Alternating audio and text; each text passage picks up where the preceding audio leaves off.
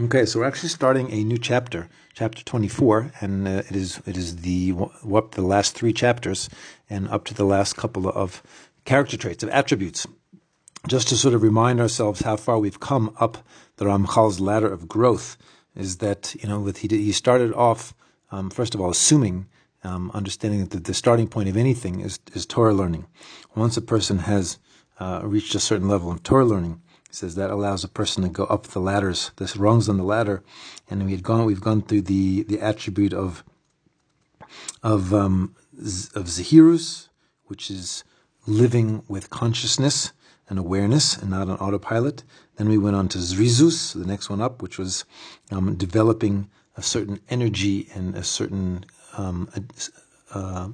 alacrity, okay, doing things with energy and excitement, enthusiasm. And then we went up to the one after that was Nikius, which is basically reaching almost perfection in all mitzvahs and all character traits. Then he went up to, the next one was Prishus, which is separating from unnecessary luxuries in the physical world. Then was Tahara, purity, which is doing things for the right intentions, totally purifying your motivation. And that was really what a person needed to do in order to become a tzaddik, and that's what everyone is supposed to do.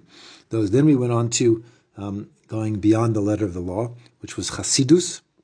And Chasidus was living on a level of relationship with Hashem where you're motivated by love, and you see everything which He tells us to do is really just sort of a slight revelation of His ultimate will, and therefore you try and do the maximum that you can. And so then Chasidus then went up to Anava, which we've been discussing till now, which is humility. Okay, so now we're really near the very top of the ladder here. So we're talking about really spiritual giants. People who can reach such a level is almost beyond, right? Almost beyond imagining. Okay, or like real greatness. So he says this. So he calls this attribute yiras hachet, fear of sin. So he says when we see this attribute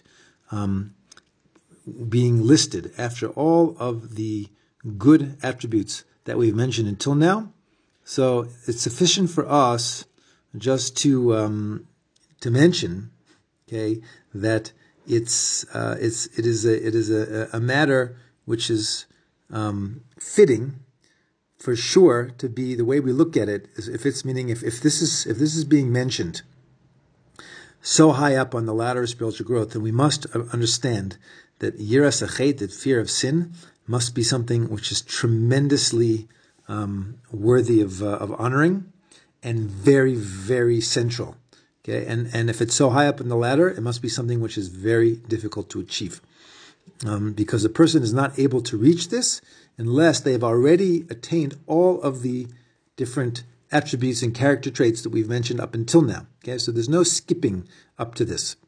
You have to be able to climb the ladder, rung after rung, to get up to this point.